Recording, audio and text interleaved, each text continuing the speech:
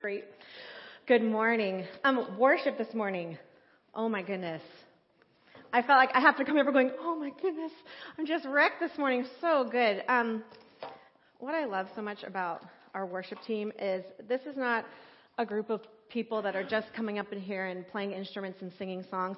They just pour their heart out, right? And that's so evident in the way worship flows here. So thank you, team. It was amazing. And it's always such an honor and a blessing to be able to come up here and share with you. And I know I've said this in the past, but I feel like whenever it's I've been asked to speak, that it's usually because God is trying to teach me something new. This is so always first directed at me because God's like, Laura, here, let me have you talk about this, and maybe you can get it. Didn't Pete do such an amazing job with commandment 1 and 2? Oh, so good. Pete is amazing to listen to. But Pete, I want you to know that when you were talking about the double under jump rope and the fairy dust, apparently you can't just buy the fairy dust and sprinkle it on you and get the same result as using the jump rope. I know, it's a shame really. But that's not a thing. So I just thought, and in case anybody was wondering, I looked into it and no. But digging into these commandments has really been a refreshing revelation to me personally. I think in the past I've kind of regulated these 10 commandments as a very stern list of thou shalt nots. But digging into these, I've come to realize that this is really a letter of love from a father to his children, and how he wants us to come into the full blessing of what he desires for us. And all of these commandments point to the one who fulfilled them all, and that's Jesus. And Jesus didn't come to abolish the law, but he is just the complete fulfillment of it. And his life and his work is shown in every single commandment from the beginning to the end. And so that's why I think this series is just so important, that we can come to know how much God loves us. And we can come to know him more deeply and more intimately. So let's pray. Lord, what a privilege it is to be in your house this morning, Lord. We just thank you for your presence here, Lord. Lord, we ask that you would be speaking this morning, Lord. That you would open our hearts to receive and our ears to hear, Lord, what it is that you would share with us this morning. And we give you all the glory in Jesus' name. Amen. All right. So we are on commandment number 3. And again, like growing up in my past, I've always felt like whenever I hear the 10 commandments, they are in the King James Version. For some reason, angry God to me speaks in the King James Version. I don't know why. And he also has Charlton Heston's voice. I know Charlton Heston played Moses in the 10 Commandments and not God, but that's how I hear it. I can't help how my head hears it. And so here's like the King James Version of commandment number 3, thou shalt not take the name of thy Lord God in vain, right? It's very powerful. And like I said, I just hear it in a very, very stern, angry voice. But let's take a look at it in the ESV version. In Exodus 27, it says, you shall not take the name of the Lord your God in vain, for the Lord will not hold him guiltless who takes his name in vain. And so I've always thought of this commandment, the third commandment, as the swearing commandment. Thou shalt not swear. Most of you might know that I actually work in construction, which is really practically one of the most swear-free professions that you could ever be in. It's where's Colby or Czech? It's kind of like working in a convent, right? Very similar in their language, right? No. Needless to say, I'm exposed to some colorful language pretty much every day. And growing up, there was just zero tolerance for any type of foul language in my house. I wasn't even allowed to say the word sucks. That was considered a swear. I feel really guilty right now even saying it, because my dad is going to listen to the sermon later and go, she said sucks from the platform. I mean, I just know I'm going to get the eyes, from my parents. I personally was fortunate enough not to have this certain type of punishment happen to me, but some of you may have experienced this home cure for swearing, right? Anyone? I've also heard of the Tabasco sauce treatment. Or hot sauce. I think that's worse. I don't like spicy things, so to me that would be torture. But for some of you that struggle with this, you'll be excited to know that there has been an extensive list developed of alternate swear words. Right? And here we go. I don't know if you can see those up there.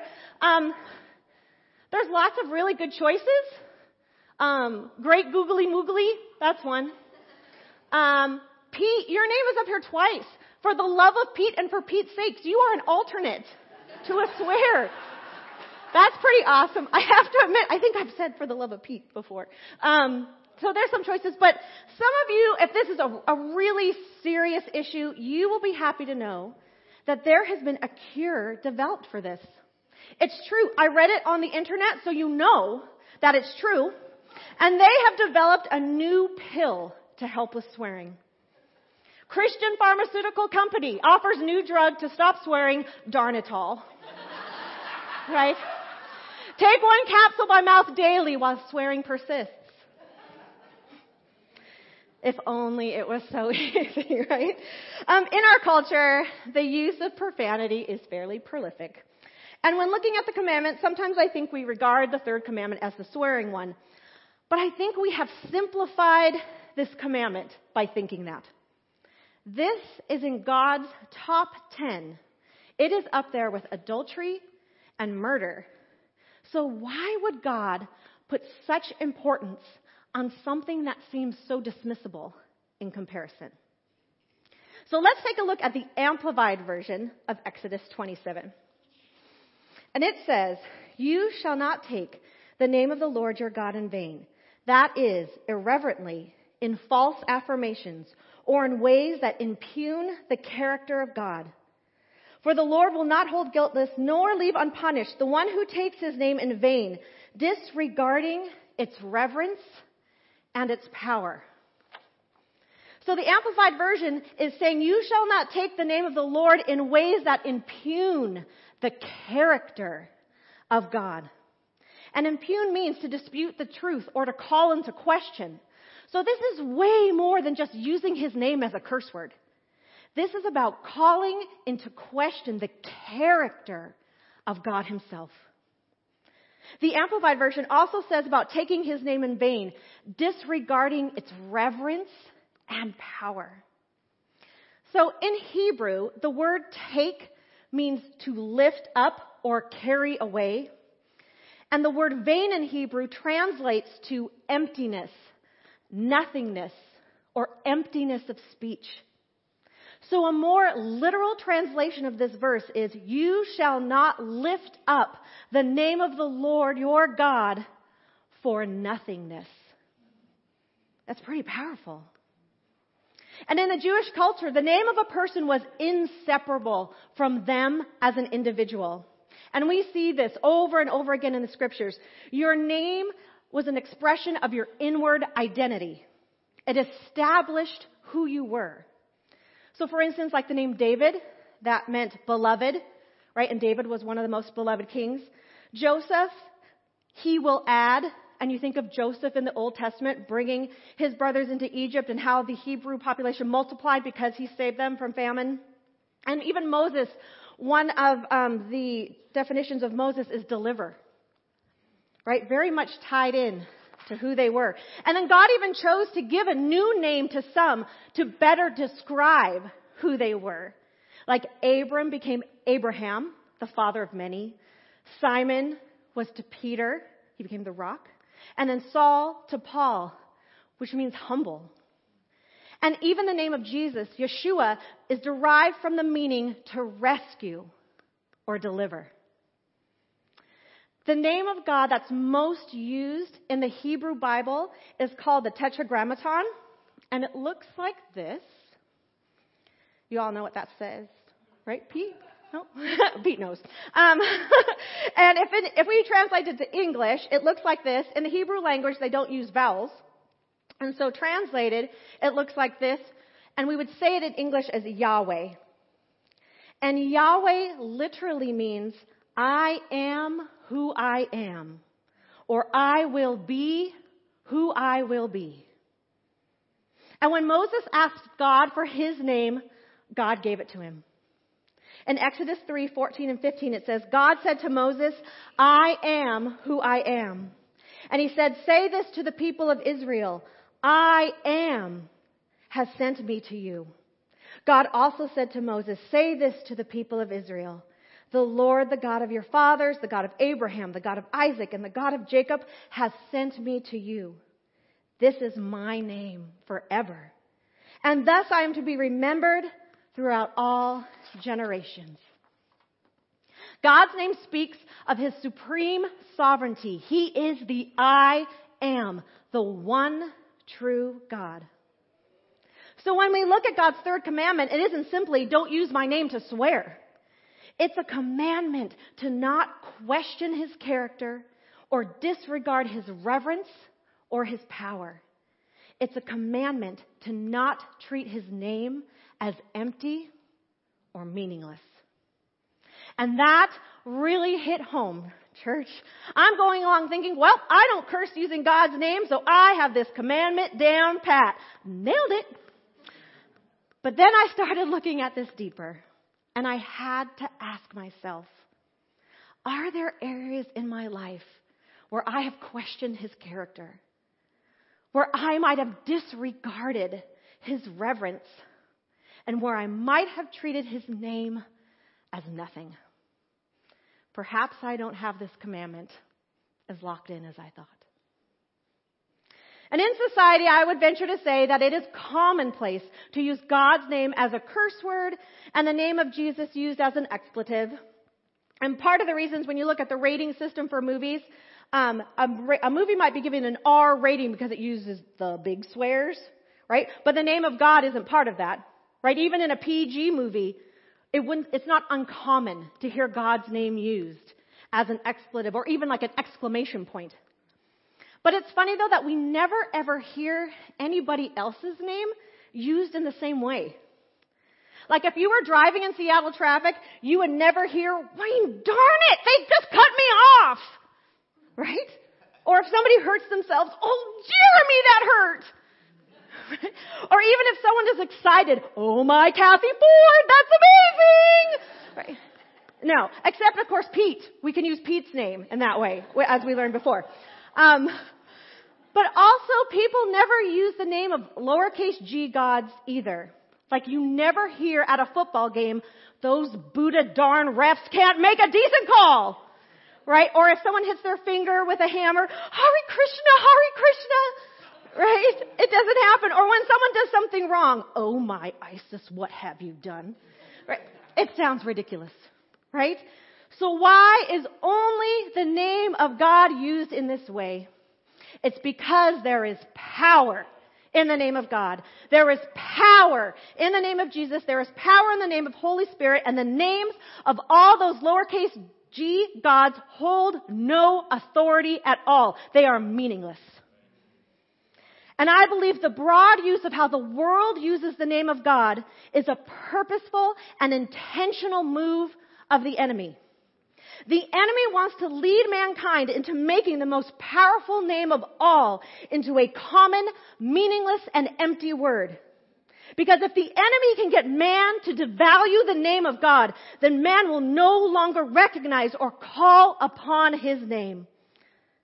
By making God's name appear common, the enemy can make us believe that it means nothing. But the name of God doesn't mean nothing. It means everything.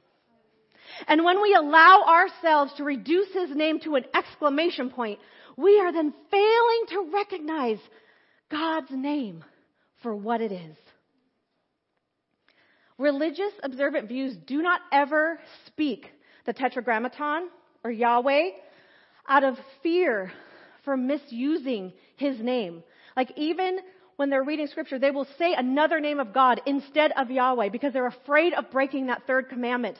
But God did not give us that third commandment so we would never use his name. He wants us to use his name. God wants us to know his name.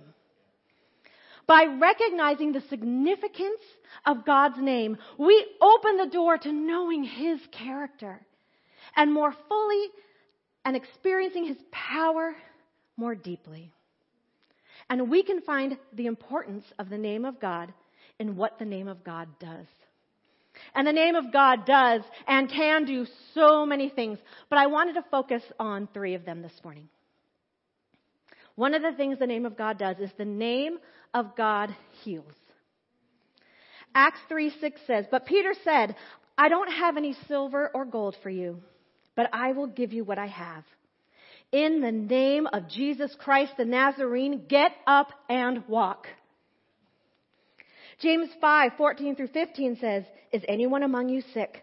Let them call the elders of the church to pray over them and anoint them with oil in the name of the Lord. And the prayer offered in faith will make the sick person well. The Lord will raise them up, and if they have sinned, they will be forgiven." And Acts 40:30 through 31 says, "Stretch out your hand to heal and perform signs and wonders through the name of your holy servant Jesus." And after they prayed, the place where they were meeting was shaken, and they were all filled with the Holy Spirit and spoke the word of God boldly. Over and over, the name of the Lord is used to heal. And I know that there are people sitting in this church today that have been prayed for and healed in the name of the Lord. Most of you have probably heard about Pastor Tom over at the Edge Foursquare Church and his battle with cancer. Last January, Pastor Tom had gone in for a routine medical procedure and had no problems. But by April, his body was riddled with cancer, and they had given him 1 week to live. We have stood together with Pastor Tom in our small groups and as individuals and as a church body, praying for healing in the mighty name of the Lord. And many of us stood here just a few weeks ago before service when we surrounded Pastor Tom and laid hands on him, and we prayed in the name of the Lord that the cancer be removed.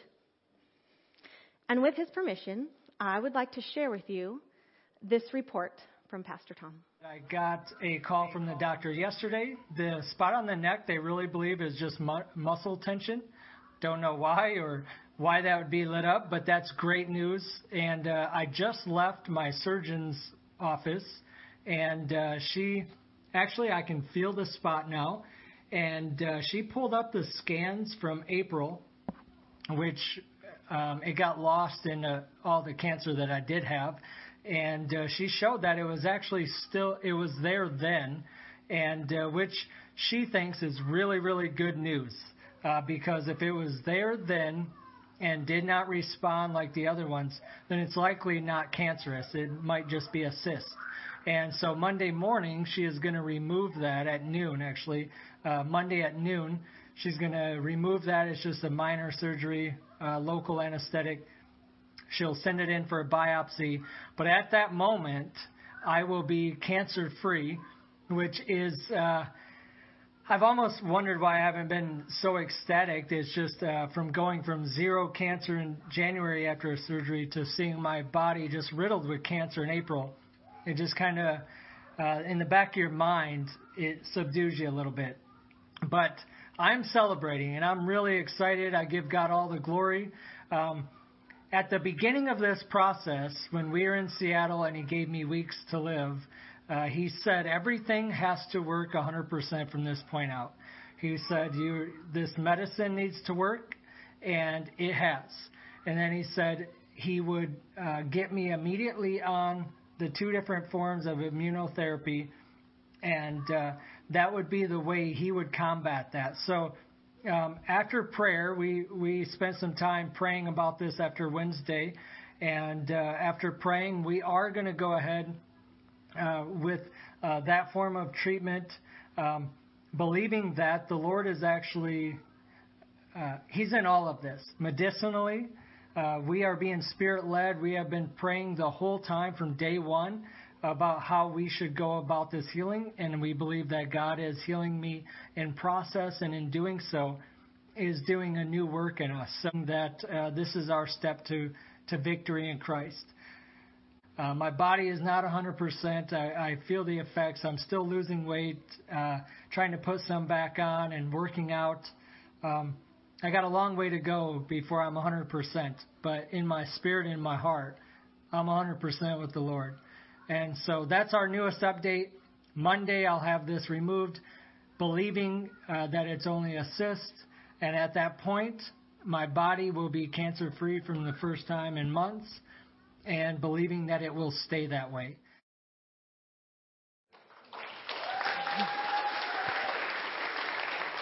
Amazing. I also wanted to share this first picture. So this is what he looked like in April. This was his body in April.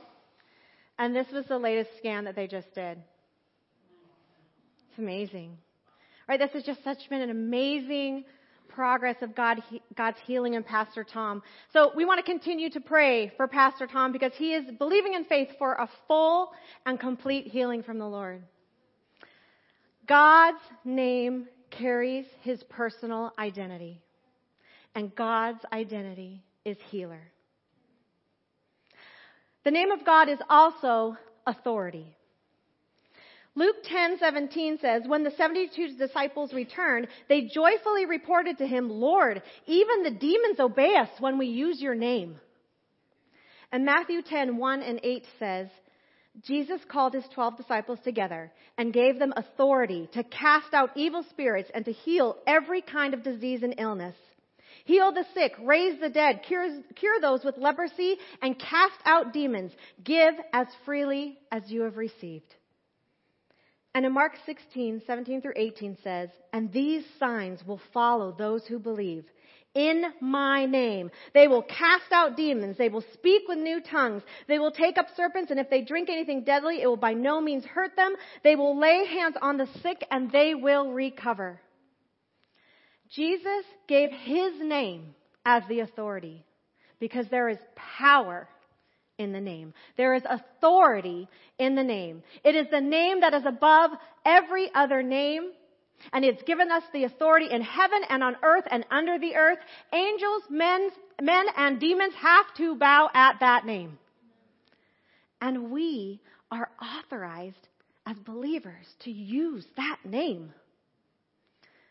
I love this story of the Roman officer in Matthew 8:5 through 10. When Jesus returned to Capernaum, a Roman officer came and pleaded with him, Lord, my young servant lies in bed, paralyzed and in terrible pain. Jesus said, I will come heal him. But the officer said, Lord, I am not worthy to have you come into my home.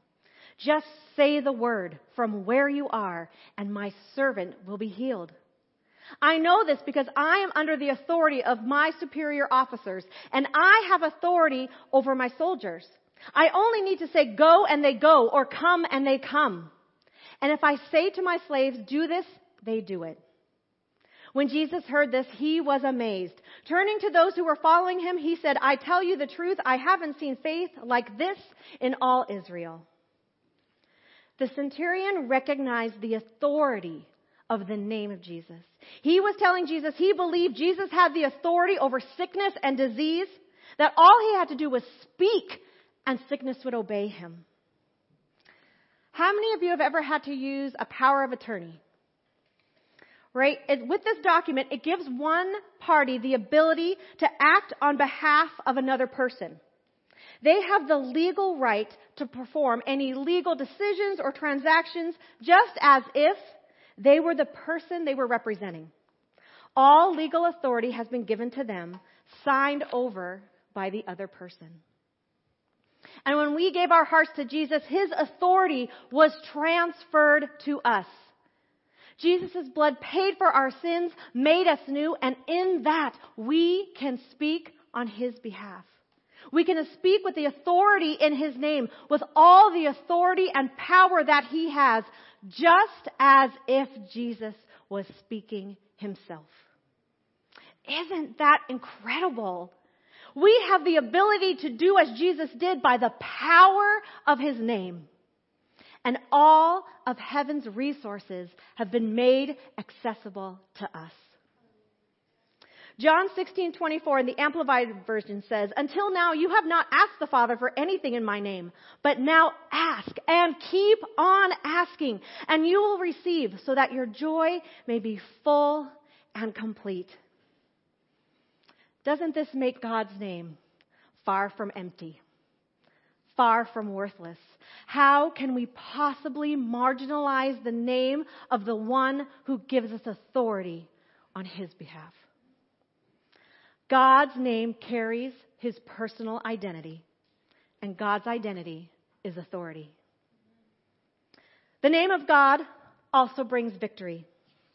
And the story of David and Goliath is one of many great stories where God's name brings the victory.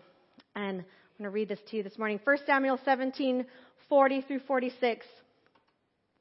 Then he picked up 5 smooth stones from a stream and put them in his shepherd's bag.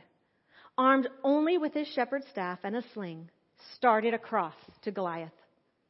Goliath walked out towards David with his shield bearer ahead of him, sneering in contempt at this nice little red-cheeked boy.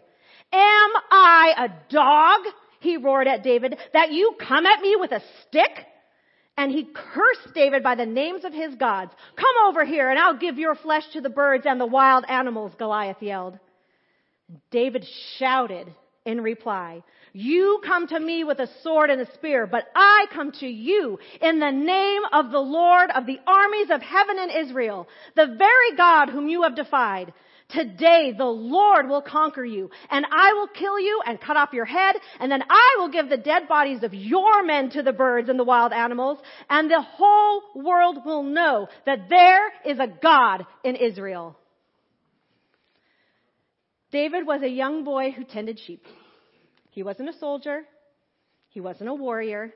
He was even dismissed of being worthy enough to have dinner when Samuel the prophet came. He wasn't even invited. But he knew that he could call upon the name of the Lord and be victorious. And I picture him just striding down into that valley, his head held high, carrying those stones, knowing he would defeat Goliath. Because he knew the name of God brings victory. In Proverbs 18:10, King Solomon wrote, "The name of the Lord is like a strong tower. The righteous person runs to it and is set safely on high." And ultimately, in the end, no matter what the enemy tries to tell us or tries to do to us, we will claim victory in the name of Jesus. Philippians 2:9 through 11 says, "Therefore, God elevated him to the place of highest honor and gave him the name above all other names, and that the name of Jesus every knee should bow in heaven and on earth and under the earth, and every tongue declare that Jesus Christ is Lord, to the glory of God the Father." And in scriptures it says we fight not only against flesh and blood, but against principalities and powers. And there might be physical giants that we fight against, but there also are spiritual battles that we face as well. And sometimes those both cross over to each other. And I wanted to share with you a story of a time in my life where it was very much a physical and spiritual battle that the Lord gave me victory over. And some of you may know that I am a survivor of domestic violence. That my first marriage, that lasted 5 years, I was physically and emotionally abused to some points where there was a couple times where I wasn't sure if I would keep my life. And I knew the Lord during this time, but I thought I was so unworthy of his love because I thought I deserved the abuse that I was receiving. I thought I had earned it. I thought I was the worst wife, the worst person, the worst Christian. And how could God even look at me, let alone love me?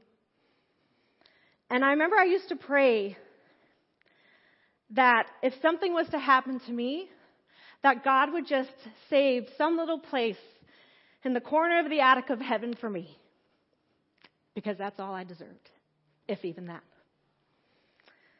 And one night, I woke up to my ex-husband sitting across my chest, grabbing my wrists, trying to tie them together. So immediately, of course, I was filled with fear and I was confused. I didn't know what was happening. And I immediately started pleading with him to please let go. And what I can only explain as this presence was in the room with us, this heaviness. It was this presence of evil that was there. And it was like a weight in the room. And I felt this pressure. And the more I begged and pleaded with him to stop, the more that pressure pressed in. And the more agitated he became. And I remember thinking, Lord, I know I don't deserve it, but please, I need your help. And I had never spoken back to my husband before up to that point because that would just make the abuse worse. But in that moment, the power of God filled me in a way that I had never experienced before.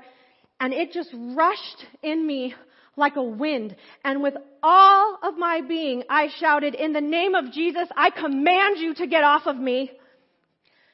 And it was like that weight was thrown off like a blanket, just tossed away, and he jumped off of me like I was on fire.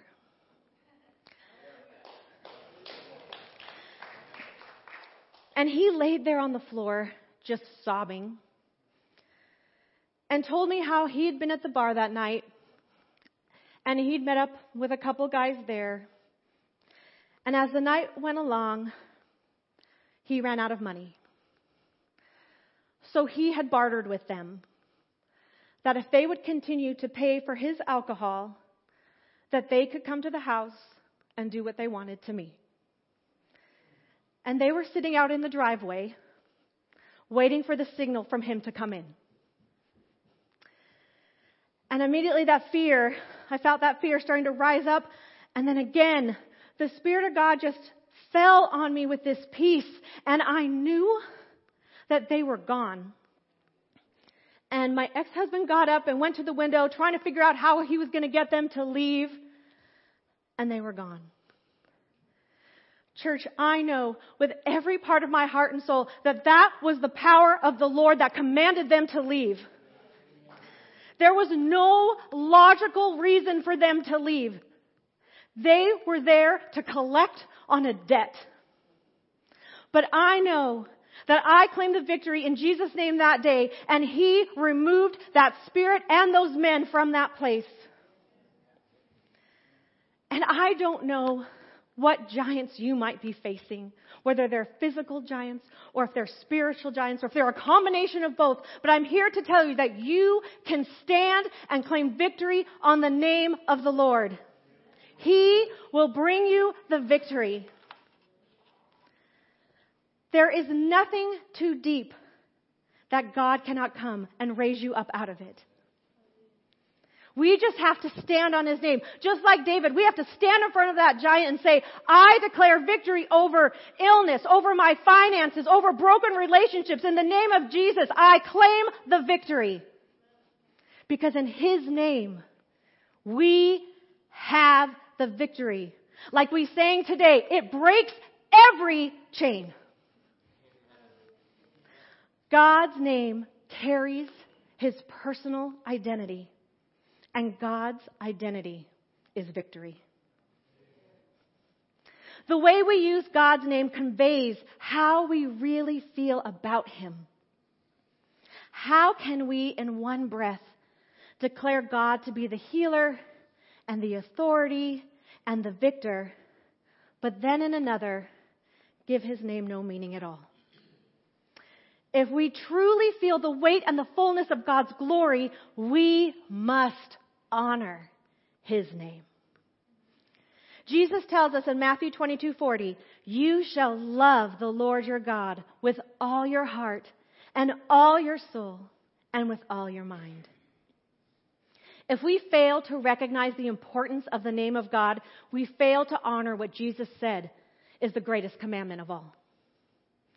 Church, we need to be filling up the name of the Lord rather than emptying it. So how can we honor his name? We can honor his name with our worship. John 4:23 says, "But the time is coming, indeed it is here now, when true worshipers will worship the Father in spirit and in truth." The Father is looking for those who will worship him in that way. And a synonym for worship in the scriptures is the expression, "call upon the name of the Lord." So when we worship the Lord, we honor his name by calling upon it. We are saying to the Lord that we recognize his authority and we surrender to him. Because worship is an act of surrender. And I heard a pastor tell this story once that I thought was so good, that he had someone come up to him and said, "Hey, why do the people in your congregation raise their hands when they worship?" And he described it in this way. If you walk into any bank and you see everyone with their hands raised, you know somebody is in control. Right? They have relinquished their authority to someone else. But God doesn't stand with a weapon to our backs, but we stand with the cross before us. And surrendering in worship, we are honoring the one who gives us life, who loves us, and who paid the price for our sins so that we might be set free. We fill up the name of God when we worship. We can also honor his name with our praise. Psalm 103:1 says, "Bless the Lord, O my soul, and all that is within me. Bless his holy name." And Psalm 104 says, "Enter his gates with thanksgiving and his courts with praise. Give thanks to him and bless his name."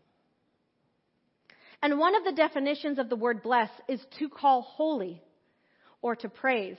And some synonyms for bless are praise, worship, glorify, exalt, adore. So when we bless his name, we are calling his name holy. We are glorifying and exalting and adoring his name.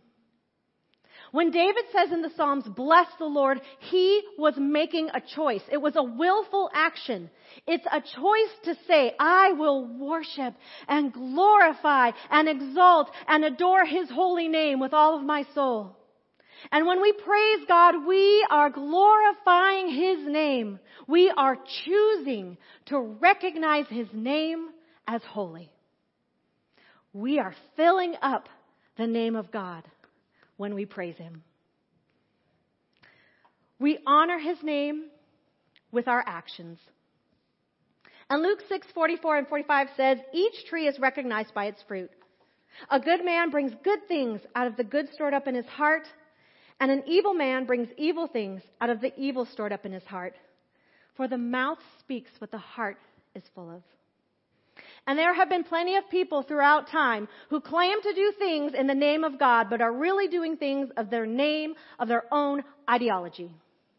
From the Crusades to cults of today, groups of people claim to be doing things in the name of God, when really they are doing things for their own purposes or glorification.